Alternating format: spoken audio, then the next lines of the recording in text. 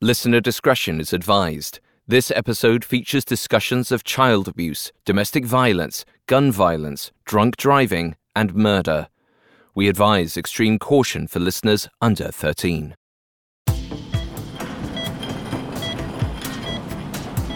Americans live in fear of going to the hospital, not only due to illness or injuries, but for the financial cost.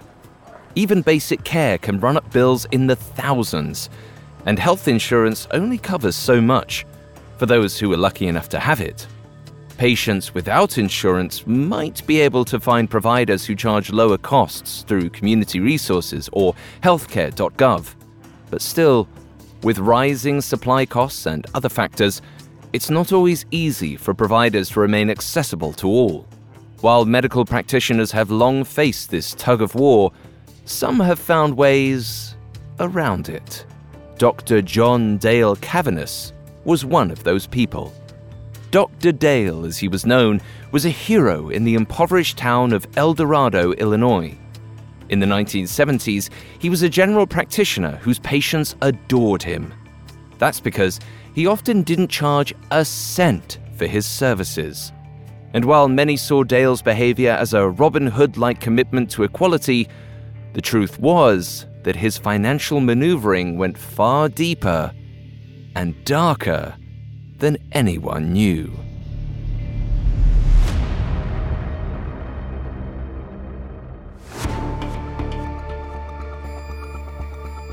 This is Medical Murders, a Spotify original from Parcast. For decades, thousands of medical students have taken the Hippocratic Oath. It boils down to do no harm. But a closer look reveals a phrase much more interesting. I must not play at God. However, some doctors break that oath, choosing to play God with their patients, deciding who lives and who dies. Each week on Medical Murders, we'll investigate those who decided to kill. We'll explore the specifics of how they operate, not just on their patients, but within their own minds, examining the psychology and neurology behind heartless medical killers. I'm Alistair Murden, and I'm joined by Dr. David Kipper, MD. Hello everyone, I'm Dr. Kipper, and I'm happy to be here to offer Alistair some medical insight into our first installment of the case of Dr. John Dale Cavaness. Dr. Dale was a GP in Illinois whose story twists and turns around every bad corner a doctor could ever imagine, and always managing to make the wrong turn. You can find episodes of Medical Murders and all other Spotify originals from Parcast for free on Spotify. Just open the app and type Medical Murders in the search bar. This is our first of 2 episodes on Dr. John Dale Cavaness, an Illinois physician suspected of killing his own sons for insurance money. Today, we'll discuss Dr. Dale's reputation as a town hero and his alcohol-fueled wrath at home. Then, we'll investigate the mysterious death of one of his sons in 1977. The tragedy seemed like a cold case, until yet another nightmare occurred. Next week, we'll follow the tangled search for the truth and Dale's worst enemy in the face of the law, himself. All this and more coming up. Stay with us. This episode is brought to you by Anytime Fitness.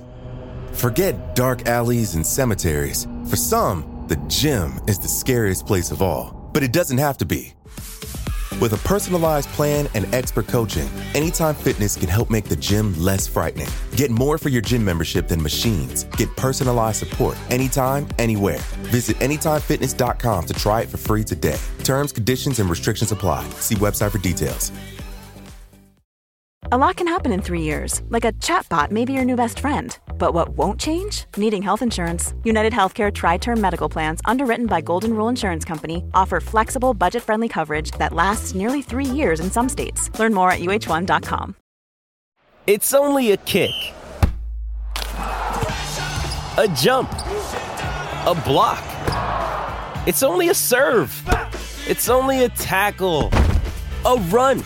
It's only for the fans. After all, it's only pressure. You got this. Adidas.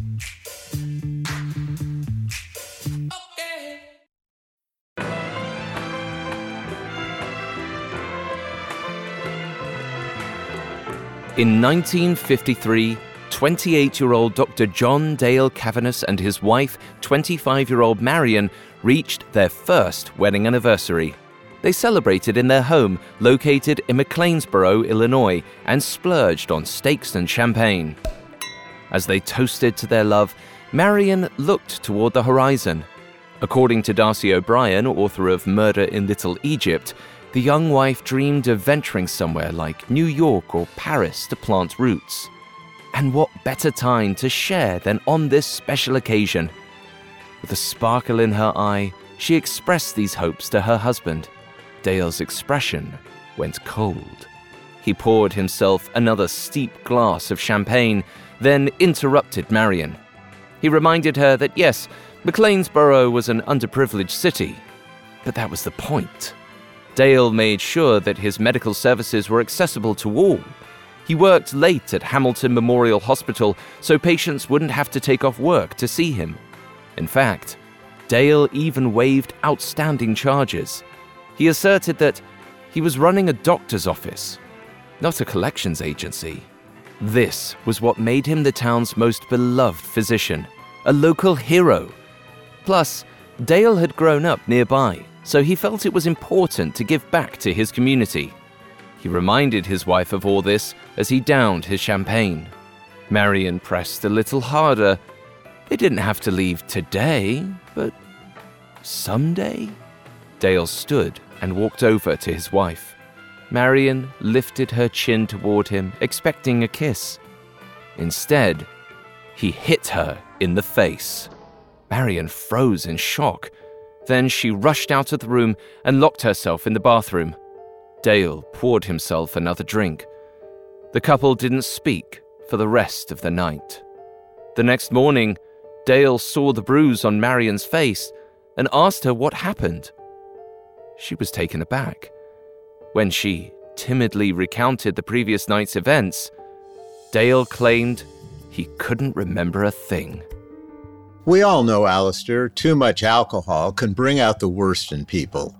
The reason for this is that alcohol inhibits the function of the brain's frontal lobes, which house functional regions directly tied to cognition, decision-making, impulsivity, and social cues. Because drinking disrupts our thought processes so much, it's pretty easy for people to misread or misjudge their own behavior or that of others. It's also not uncommon for people with a high enough blood alcohol level to black out, despite appearing awake and conscious. During an alcohol-induced blackout, the brain stops a process called memory consolidation, which is when the hippocampus stores long and short-term memory. Someone who's blacked out has essentially stopped forming new memories, and it's usually the last stop on the road to falling asleep.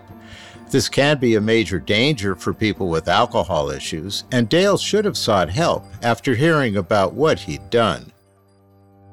But instead of seeking help, Dale convinced Marion the outburst was an isolated incident. He'd never hurt her before, so she figured he just had too much to drink that night. Marion forgave Dale. Even though they seemed to squash this issue, the conflict over where to settle down continued to strain the young couple's relationship.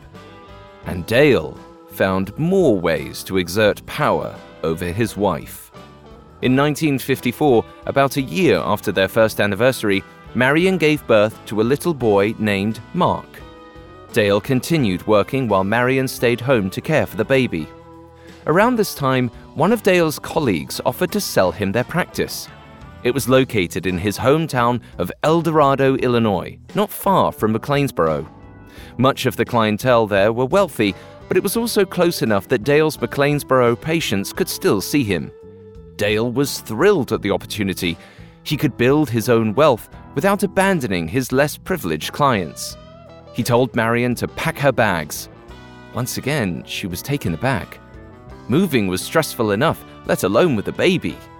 But when Dale told her about the higher salary he'd command at a private practice, she acquiesced. She thought it might be a step toward the life she wanted. So the young family made their way to El Dorado. Dale's selfless reputation followed him there, and while he did gain patients with deeper pockets, he still had bills to pay. But Dale had no trouble making it all work. That's because his business model wasn't entirely altruistic. Even in McLeansboro, he'd had a way to provide care indiscriminately without digging himself a hole. He lied. Dale encouraged his staff to fudge the numbers on insurance and workers' compensation forms.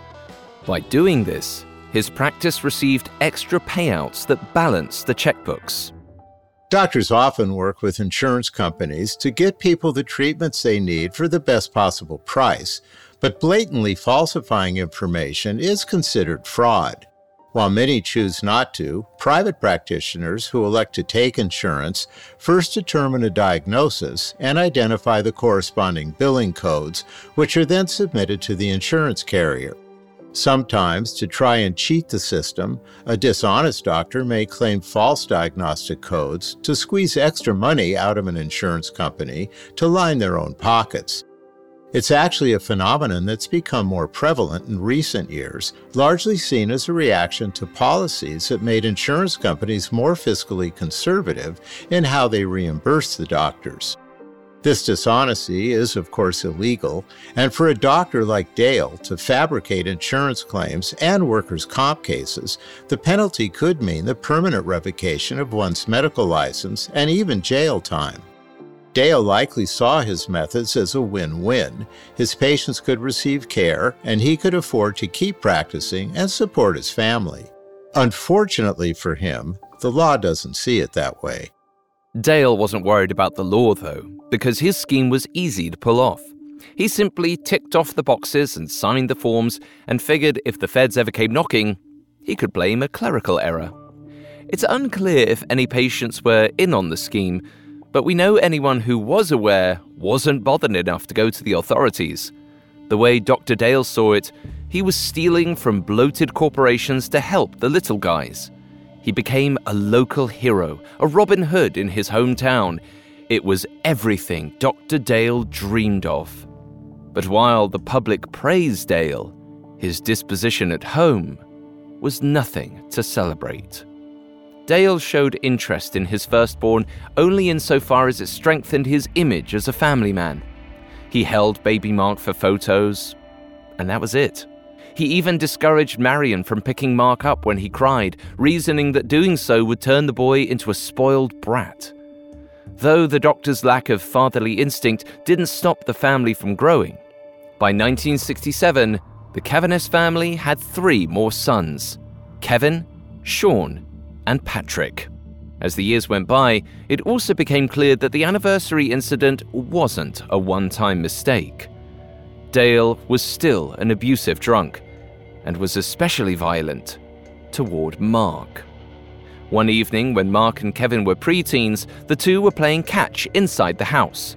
Annoyed, Dale warned the boys to stop, but they didn't listen. So Dale stormed to the kitchen and grabbed a metal spatula. He returned to the room where the boys played, bent Mark over, and spanked him with the utensil. Mark wailed in pain, which only caused his father to hit him harder. Dale hit his son so hard, the spatula broke. So he replaced it with a wooden spoon.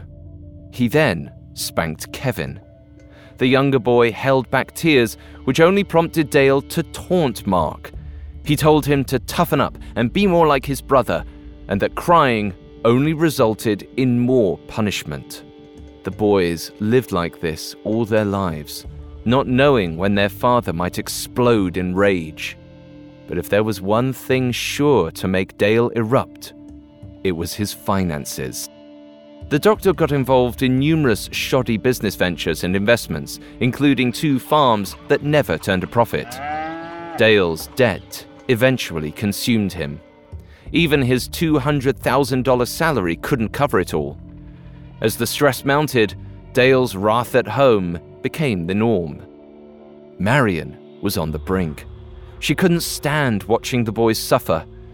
To get her husband's attention, she made an appointment with his office receptionist, then stormed into the doctor's office. There, she confronted him about his behavior, and Dale finally told her the scope of their money problems. Marian knew something had to be done, so she started teaching nursing classes to help make ends meet. But even this didn't help, as Dale continued to make bad investments. When she realized that her husband's poor decision-making was beyond her control, Marian was through. By 1968, the pair were living separately, but Dale continued to torment the boys whenever he saw them. 3 years later, Marian officially filed for divorce and told Dale she planned to move to St. Louis, Missouri. She'd take the boys with her. But on the day they were set to leave, Dale drove to Marian's house and tried to make a deal with her. Apparently, even though he'd always mistreated his sons, he didn't want them to go. He proposed they split them up. Sean and Patrick could live with him, and Mark and Kevin could go with her. But Marian was appalled at the idea of separating the brothers. After some back and forth, she did admit that Mark wanted to stay and finish high school in El Dorado. Dale replied, "Oh no, I can't have Mark stay here. I'd kill him." Then he got back into his car and drove off, without even saying goodbye to his sons. Unfortunately, Marian was right about how hard the move was on Mark. In St. Louis, he felt homesick and lost his motivation. He was unable to complete his senior year of high school and worked odd jobs across the Midwest. Eventually, in 1975, when Mark was in his mid-20s, he returned to El Dorado to work and live on one of Dale's farms. The years hadn't made Dale any kinder. Mark quickly resolved to save up enough to live on his own. But in the meantime, he was lonely. He missed being part of a big family. So in 1977, he called up his mother and brothers and invited them to his dad's farm for Easter.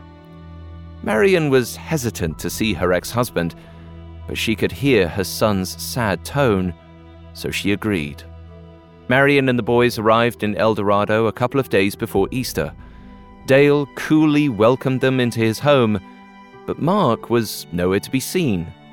Dale had no explanation. He assumed that Mark was off with friends or working. The family had no choice but to accept Dale's word. Technically, they planned to begin the festivities on Saturday evening. Perhaps Mark forgot what day they were arriving. They made excuses for another 2 days. On Saturday, the youngest son, Patrick, went to see a friend while Marian and the other boys went to Dale's house, where they tensely awaited Mark's arrival. None of them said it, but they knew that if Mark didn't show that night, something was wrong. As they sat around the table, the impatient Dale said he had business to attend to and would have to leave soon. This agitated Marian, which sparked an argument about where Mark could be. Then, silence filled the room. Out of nowhere, Dale said, "I think he's dead." Marian thought her ex-husband only said this to upset her, so she ignored him. But Kevin couldn't brush it off. He rounded up his mother and Sean to go look for Mark. Dale didn't offer to help. Instead, he said he had an errand and rushed out the door. Marian, Kevin, and Sean could hardly feign surprise at Dale's behavior. Once he was out of their hair, they got into Marian's car and headed toward the farm, where Dale kept his Jeep parked. Their plan was for the boys to use the Jeep to scour the farm and surrounding areas. Once they pulled up, Kevin and Sean got out of the car and made their way through the unkempt grass. As Marian watched them, she noticed something bulky on the ground, just beyond the Jeep. Her headlights didn't reach that far, so she squinted to try and get a clear view. At the same time, Kevin peered through the Jeep window and spotted his father's shotgun on the passenger seat. Then, he saw blood splattered on the driver's door. Before he could say anything, Sean screamed. Kevin rushed to his brother's side and took in the horrible sight. Hidden in the tall grass was Mark's slain body. Coming up, the rabbit hole of Dr. Dale's criminal undertakings. Hi, Parcasters. It's Greg and Vanessa from the series Serial Killers. For the past 5 years, we've explored hundreds of history's most notorious murderers, giving listeners an intimate look at their sordid origins and heinous crimes. If you haven't had a chance to join us before, there's no better time to dive in than right now for our Serial Killers 5th Anniversary Special. It's a 4-part examination into the mythology surrounding 4 fearsome killers. Edmund Kemper, John Wayne Gacy, Ted Bundy, Jeffrey Dahmer. Our 5th Anniversary series uncovers the men behind the mayhem, analyzing what turned them into killers and how their lethal behavior made their stories larger than life. If you've listened to the show before, we hope you enjoy. And if you haven't, this is the perfect series for any avid Parcast fan. Follow Serial Killers to hear our 4-part 5th Anniversary Special. Listen now, free and only on Spotify. This episode is brought to you by Anytime Fitness. Forget dark alleys and cemeteries. For some, the gym is the scariest place of all. But it doesn't have to be. With a personalized plan and expert coaching, Anytime Fitness can help make the gym less frightening. Get more for your gym membership than machines. Get personalized support anytime, anywhere. Visit AnytimeFitness.com to try it for free today. Terms, conditions, and restrictions apply. See website for details. Now, back to the story.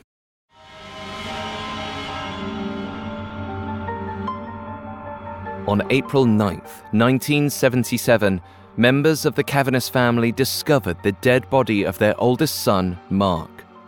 Worse, 22-year-old Mark appeared to have been killed on a farm owned by his father, Dr. John Dale Cavanis. Kevin Cavanis quickly realized his brother had been dead for some time. Animals had devoured much of his corpse. If it weren't for Mark's belt buckle and boots, Kevin might not have even recognized him. Kevin covered Sean's eyes, and when their mother Marion got out of her car, he told her to keep back. He didn't want her to see her son like this. Then Kevin called the police, but when they arrived, he only grew agitated. Kevin watched the police drop cigarette butts and Polaroid paper near Mark's body. One deputy even removed the shotgun from Dale's Jeep to admire it without so much as dusting for prints first. Kevin almost intervened, but then a booming voice ordered the deputies to halt. The State of Illinois' Division of Criminal Investigation had sent in Special Agent Jack T. Nolan, and he would suffer no fools. Special Agent Nolan quickly chastised his colleagues' blatant disrespect and told them to recreate the scene. Some of the detectives thought that Mark had been killed by an elaborate booby trap. They'd found the cased shotgun propped upright on an axe handle in the passenger's seat, aimed toward the driver's side.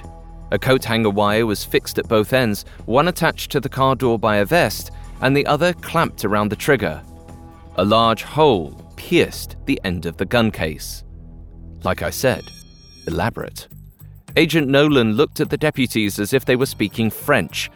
Then he walked over to inspect the Jeep himself. Inside, he found a bullet cartridge on the floorboard. The cartridge wouldn't be there if the gun fired from within its case. Agent Nolan realized someone built the contraption to throw off police. It seemed Mark had been murdered. Agent Nolan needed to speak with the entire family, so he had officers phone Mark's father, Dale. The doctor arrived at the scene about an hour and a half later.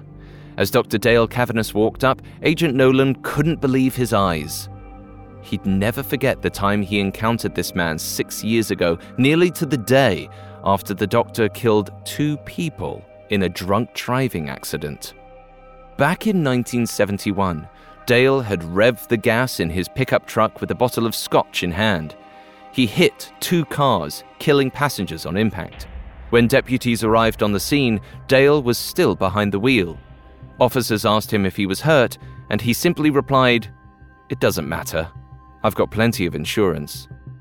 Dale was transported to the hospital where doctors confirmed he sustained minor injuries.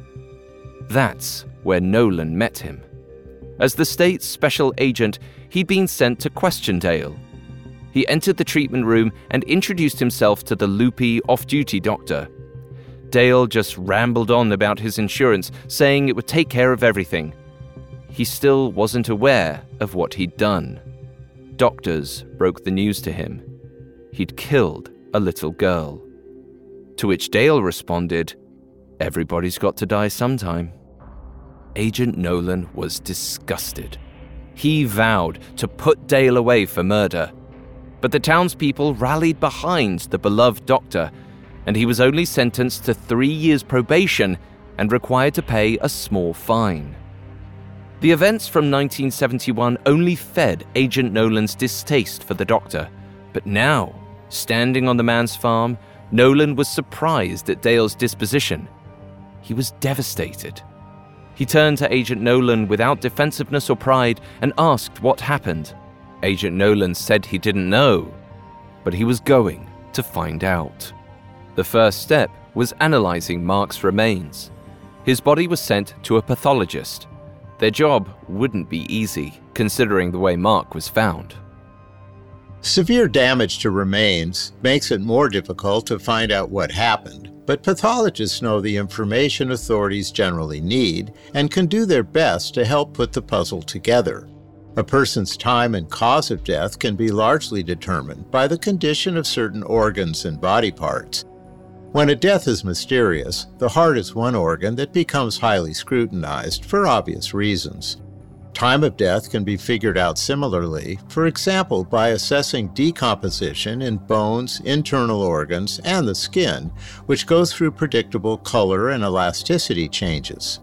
The stomach is another metric because the state of its contents can give clues about when someone had their last meal. Likewise, the eyes can reveal the timeline through pupillary changes by how dried they are. Luckily, Mark's remains were adequate in providing some needed answers. Pathologists determined that Mark was shot and killed on Good Friday, the day before he was found. When Agent Nolan learned of the results, he was even more certain the boy had been murdered. The family reeled at the news. On Easter Sunday, friends, family, and even Dale's patients came to the home to offer condolences. Amid the sea of guests, Marion glanced at Dale. She couldn't pin his expression. He appeared to be grieving, but he also seemed distracted, like he wanted to go about his day. She decided to poke the bear. According to author Darcy O'Brien, Marion approached Dale and asked him, "I don't suppose all that insurance you're always talking about having covers something like this, does it? I mean, even you probably haven't thought of that." But he had. Dale revealed that 2 months prior, he took out a $40,000 life insurance policy on Mark, with himself as the primary beneficiary. At that news, Marion spiraled. She remembered all the times Dale threatened Mark's life, but he never meant it. It was just the ramblings of an angry father, a drunk father. But the timing was too suspicious to ignore. Marion wanted to call Special Agent Nolan immediately, but she didn't want to appear like a hysteric, grieving mother. What Marion didn't realize was that Agent Nolan was nearing the same tragic conclusion. While the family grieved, Nolan had been interviewing El Dorado townspeople who knew Mark. He needed to know if someone wanted the young man dead. But as Nolan looked more closely at Mark's life, it became clear there was only one person he was ever at odds with: his father. Agent Nolan heard time and again that while Dale was a good doctor, he was also a violent drunk. And when he took to the bottle, his oldest son seemed to be his primary target. Apparently, the pair's fights were often brutal and public. The detective wasn't entirely surprised to hear this, given the drunk driving incident from years prior, but evidently, Dale's reputation had allowed him to slip through the hands of justice more than once.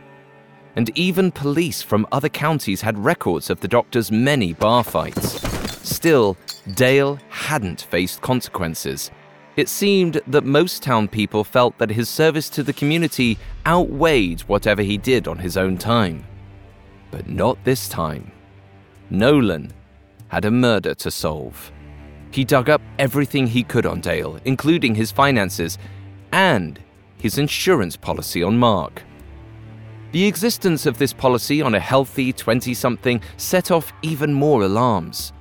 The problem was, stories of bar fights and a sketchy insurance policy weren't enough to arrest Dale. Nolan needed a more direct tie between Dr. John Dale Cavaness and his son's tragic murder. The hole in the case agitated the detective, and Mark's brothers too. For the next year, Kevin frequently asked Nolan for updates to no avail. And Sean in particular had a hard time handling things. The second youngest Cavaness son began experiencing night terrors. His waking life was no easier. The 16-year-old started drinking to dull the pain of Mark's death. At times, he'd cling to his mother, sobbing, and wonder aloud if they'd ever find his brother's killer.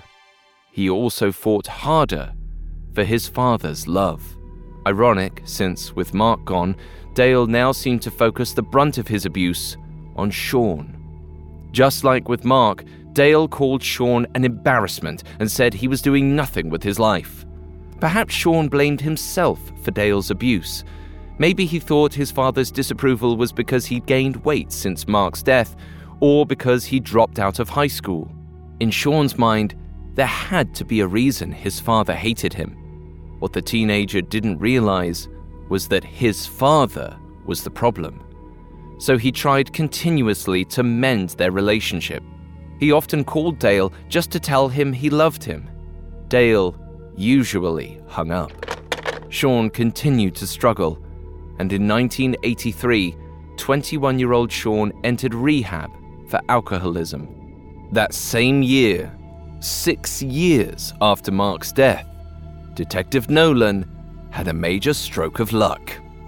During a pharmaceutical drug arrest, Nolan learned about a dealer, who we'll call Rick, who also happened to work on Dr. Dale's farm. Nolan wondered if Dale was Rick's pharmaceutical supplier. As a doctor, he would have access. It was a long shot, but if Nolan could charge Dale with this, it might also lead to discoveries about Mark's murder. He enlisted a wired informant to arrange a drug deal with Rick. They set a meetup to take place on Dale's farm. Once there, Rick casually revealed that Dale supplied him with nearly 30 grams of the opiate morphine. Morphine is useful for pain management in controlled healthcare settings, but on the streets, it can be incredibly dangerous.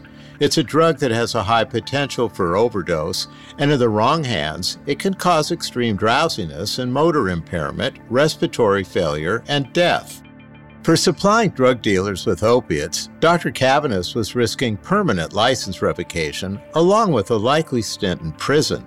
It's ironic that a doctor who supposedly cared so much for his community was letting this stuff loose onto the streets. As horrendous as this was, it wasn't the end of Dale's dubious behavior. Rick also told the informant that he incinerated a trailer that Dale owned, at the doctor's request. Through savvy detective work, Nolan later confirmed that Dale collected insurance money for this so-called accident. For Agent Nolan, this was finally enough to arrest Dr. John Dale Cavaness. However, when Nolan requested warrants for both Rick and Dale, the judge would only grant one for Rick. Nolan still didn't have enough on the doctor, only Rick's word, which was considered less than reliable. But Nolan wasn't giving up. Once he had Rick in custody, he played the wire recording of his confessions. Then, Nolan told Rick he was looking at 10 years. But they could strike a deal if he gave an official statement on Dale's involvement. But Rick was no snitch.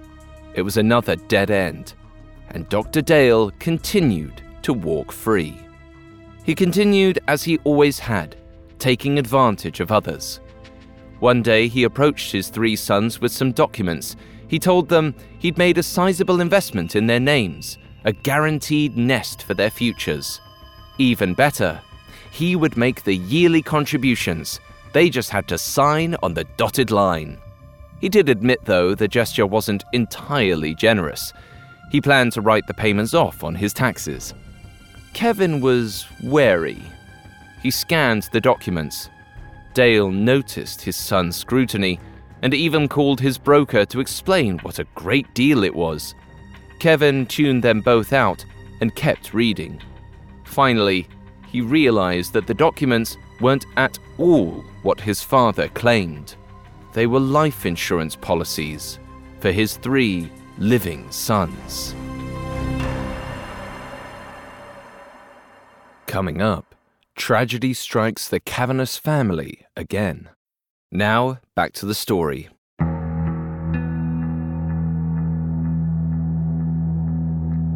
When Mark Kavanagh was murdered in 1977, his father, Dr. John Dale Kavanagh, became the prime suspect. However, detectives couldn't find enough evidence to arrest him. A few years after the tragedy, Kevin Kavanagh caught his dad Dale trying to trick him and his other 2 brothers, Sean and Patrick, into signing life insurance policies.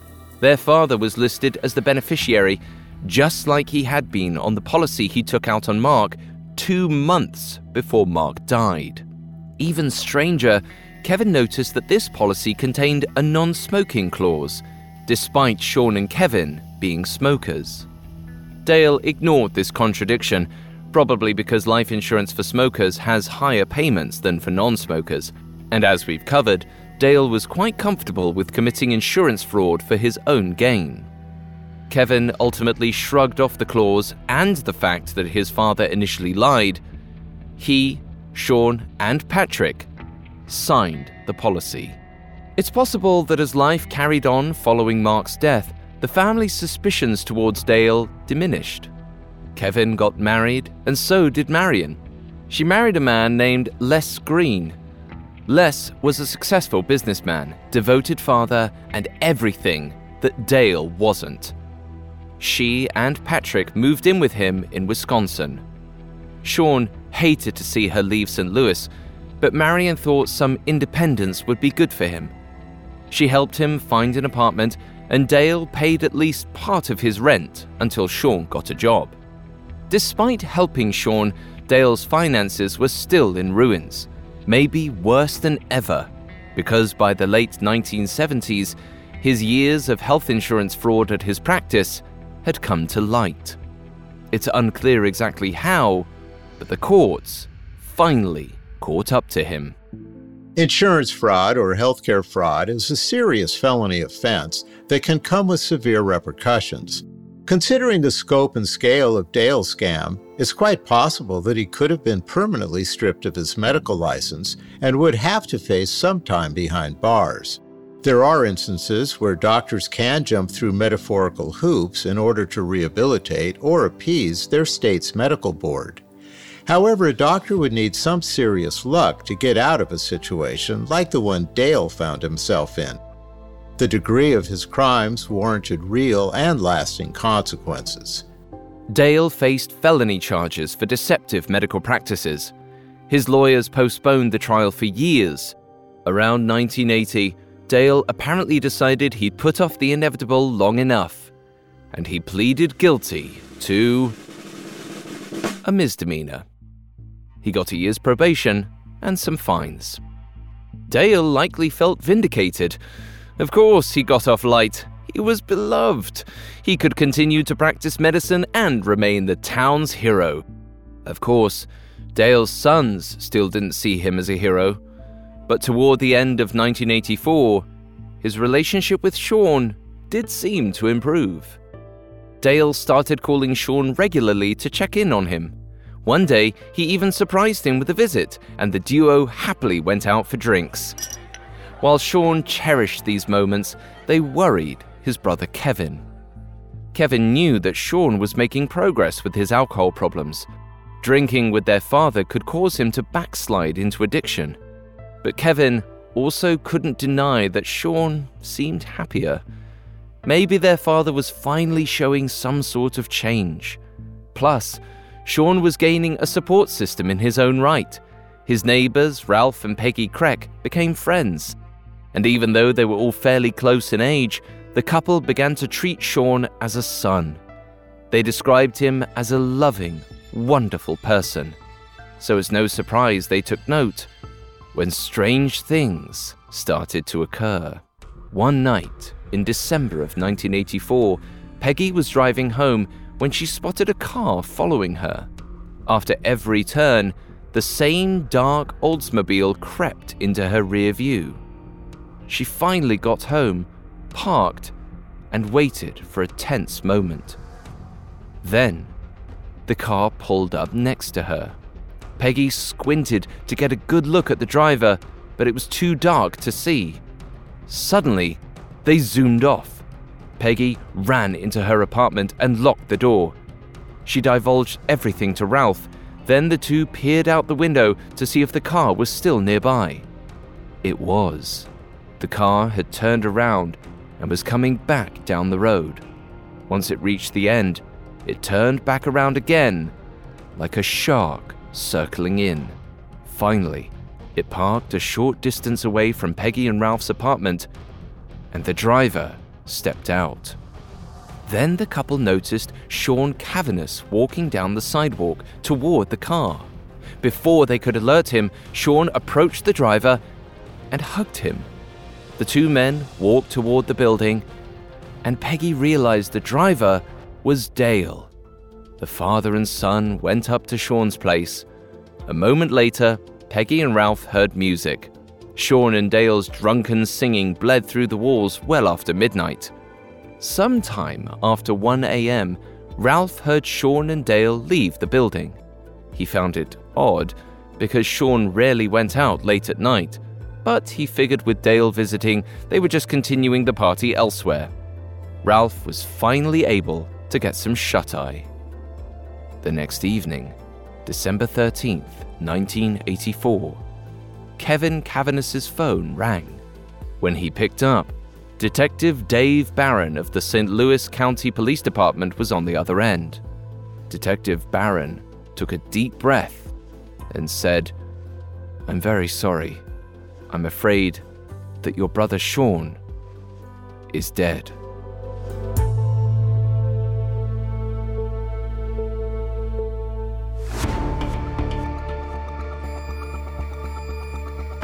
Thanks for listening to Medical Murders, and thanks again to Dr. Kipper for joining me today. Thank you for having me, Alistair. We'll be back next week with part 2 on Dr. Dale Cavaniss. He once again becomes a prime suspect, but the road to pinning him goes further than detectives ever thought. For more information on Dr. John Dale Cavaniss, among the many sources we used, we found Murder in Little Egypt, the true story of a father's ultimate betrayal by Darcy O'Brien, extremely helpful to our research. You can find all episodes of Medical Murders and all other Spotify originals from Parcast for free on Spotify. We'll see you next time. Medical Murders is a Spotify original from Parcast. It is executive produced by Max Cutler, sound designed by Brendan Hawkins, with production assistance by Ron Shapiro, Nick Johnson, Trent Williamson, and Carly Madden. This episode of Medical Murders was written by Brandon Rizzuto, edited by Sarah Batchelor and Maggie Adbaya, fact-checked by Bennett Logan, researched by Chelsea Wood, and produced by Joshua Kern. Medical Murders stars Dr. David Kipper and Alistair Murden.